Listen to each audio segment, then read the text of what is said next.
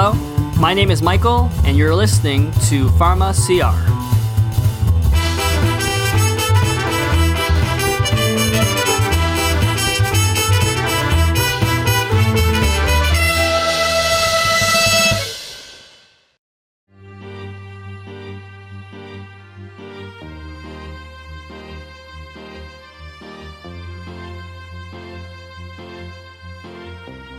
Welcome to the second part of our OTC series. In this episode, we have invited some special guest pharmacists to share their OTC ideas and advice. First, we have Salima Badani in to discuss a new OTC option for smoking cessation, and then Roger Ma will be giving us some tips on managing nicotine patch skin reactions. The intended audience of this program is healthcare professionals. Please contact your healthcare provider for specific advice.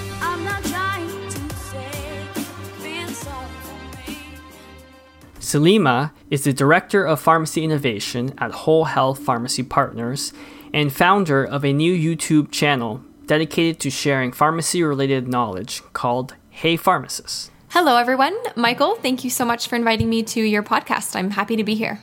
So Salima has a fantastic 5-minute video about Crave on her YouTube channel, but in this episode, we're going to have a more in-depth discussion, taking a closer look at the studies and comparing it to other options and trying to understand its place in therapy.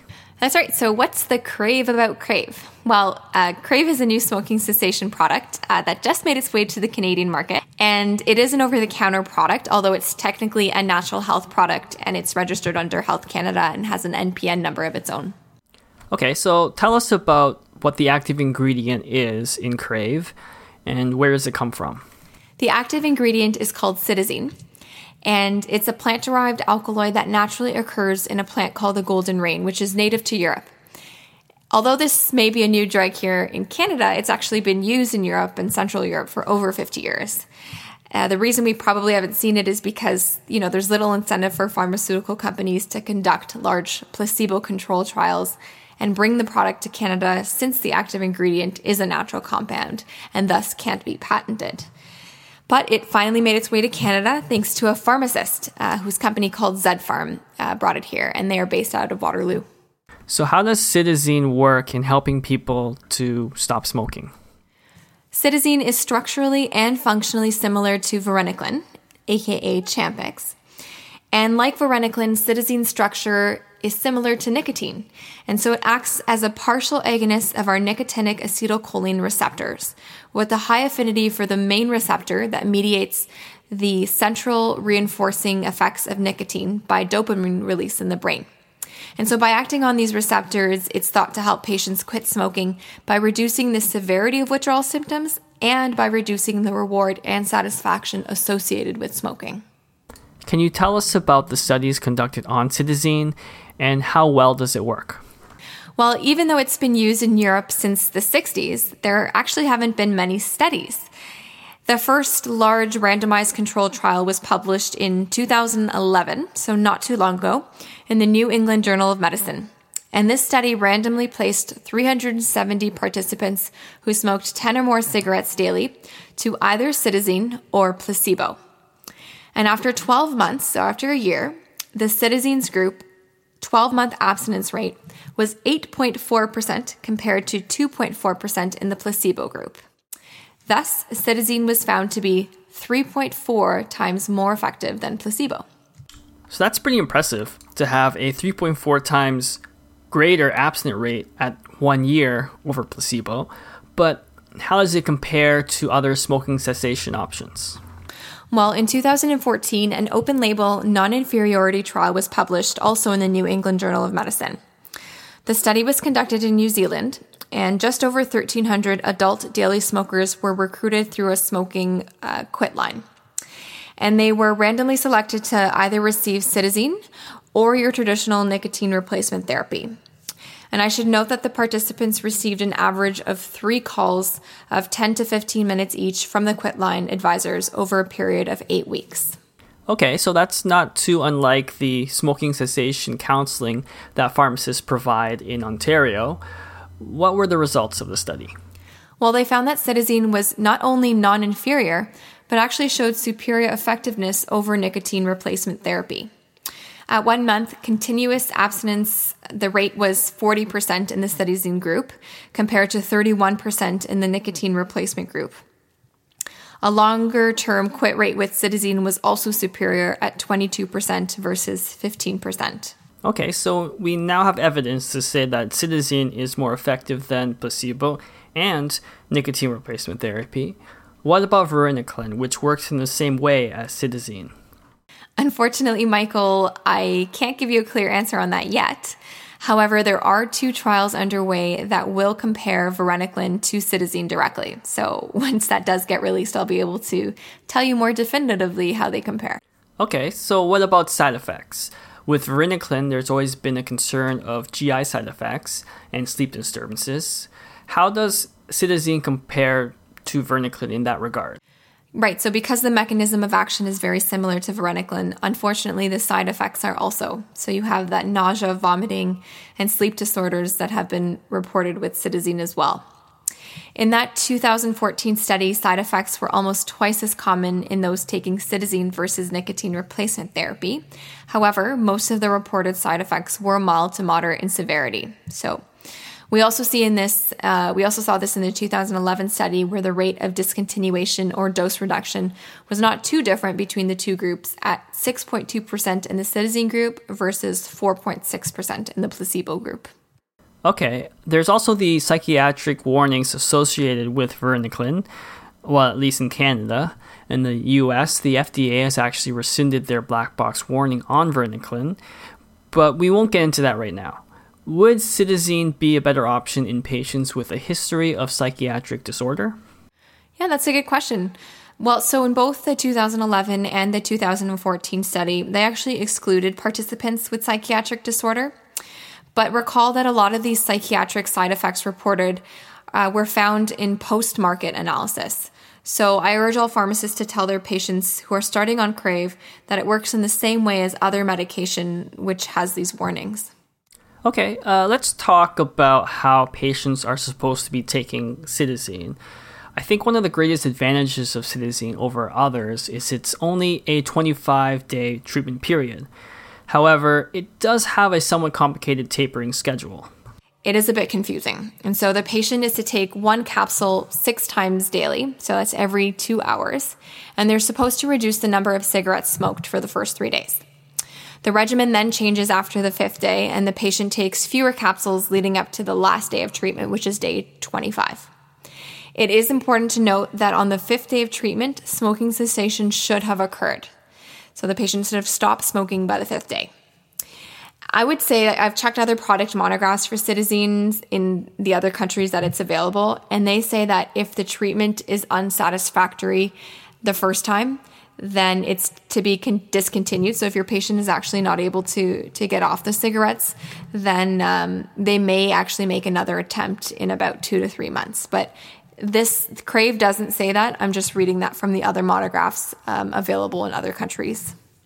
Okay, so my next question is, how do you get access to this medication? Because at the time of this recording, I'm not able to order it from my distributor. No, so you can't order it from your distributor yet, but you can order it directly from the manufacturer, so Zedpharm. You can go to their website, zedpharm.ca, and contact them. Patients in Ontario can also order the product directly from the website, although it costs $50 plus tax and then $8 for shipping. I think that's one of its greatest strengths when comparing Cytisine to other smoking cessation products. It's that it costs only $70 a treatment, whereas other options such as varenicline and nicotine replacement therapy can add up to hundreds of dollars. And if your pharmacy is not stocking it and you live in Ontario, you can get your patients to order it online. Anything else to add, Salima? One of the most commonly asked questions about this product so far has been, can the patient take nicotine replacement therapy while on Crave? And if you think about it, I mean, you have to ask yourself, why are they doing that? Because when you think about the mechanism of Crave, it's blocking your nicotine receptors, but then you're giving the patient nicotine replacement therapy. There's no real contraindication to it. There's nothing that says that you can. But you would just have to really consider, why are you advising the patient to take both? If it has to do with that hand to mouth, for example, habit sensation, and you're giving the patient the inhaler, then perhaps that's a way to justify it. I'm not saying that it is, but you really have to look at the mechanism of the two and think to yourself, does it make sense for the patient to be using both? That's why I always go through the why test when I do my smoking cessation counseling, because it helps patients identify and understand all the reasons why they smoke beyond just the physical dependency. I tell patients that the medication will take care of the physical withdrawal, but that is only 1 out of 7 urges to smoke. Most physical withdrawal symptoms are actually gone after 2 weeks. So if they are relapsing after a few weeks, it's not because of nicotine withdrawal. So when you are conducting your smoking cessation counseling, make sure to address all the other factors besides whether or not they're taking varenicline, Cytisine, or any other therapy to maximize their success rate. And I guess that's a good point to end on. Thank you for joining us, Salima. Thanks for having me.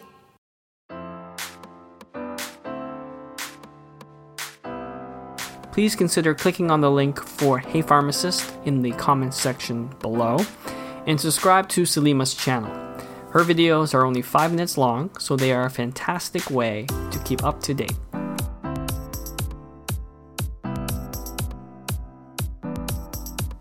Also, I'm happy to announce the first ever Pharmacy R meetup will be at Loga's Corner in Toronto on Sunday, November 5th from 1 to 5 p.m.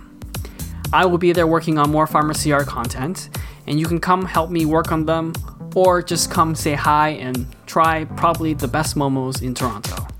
All the details will be on our Facebook page.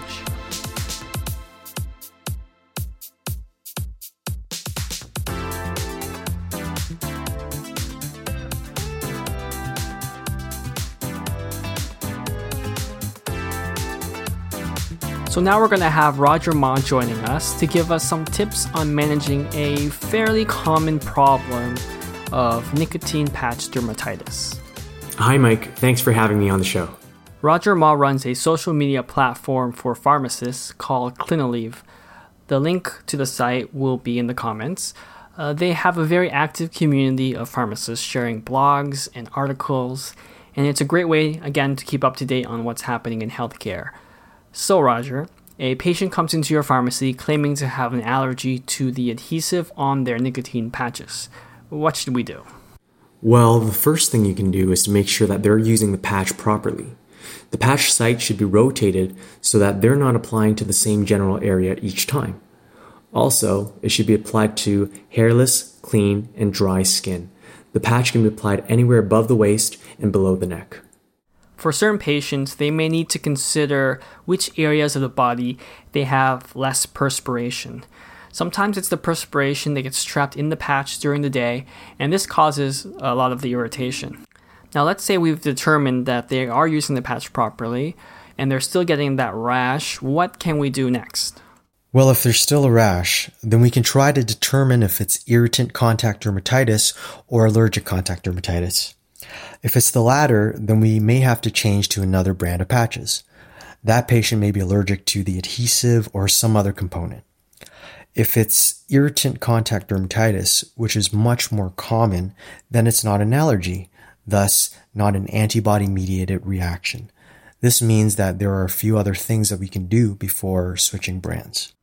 Okay, so what are some ways we can tell the difference between allergic and irritant contact dermatitis? There's a few things we can ask. First, if the patient describes it as burning and tingling at the site of application, this is a sign of an irritant response. Secondly, we can check if the rash has a well-defined border. An allergic reaction will have more diffuse or even systemic symptoms. Thirdly, we can ask if the reaction improves dramatically when the patch is removed or if it continues to get worse. Allergic reactions can continue to worsen and spread after the allergen is removed. The severity of the rash can also be a deciding factor. Irritant dermatitis should not have blistering or swelling.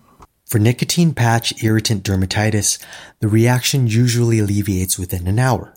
So one thing you can do is recommend putting an ice pack over a newly applied patch for an hour.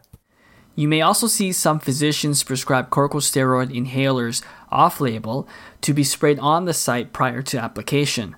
However, unless the patient has asthma or advanced COPD, they may not have a corticosteroid inhaler ready, and the cost of them can be a significant factor. Applying 1% hydrocortisone before and after may be a better option. To ensure adhesion, patients need to wait until the cream has completely dried before applying the patch. Another source of irritant contact dermatitis is certain soaps or cleansers that they use before applying the patch. Cleanser residue can get trapped underneath the patch and cause local irritation. So in summary, don't always assume a nicotine patch rash is an allergic reaction. A lot of these tips can be applied to nitroglycerin patches or other transdermal patches as well. And I'd like to thank both Salima and Roger for coming on the show. And that's it for this episode. Thanks for listening.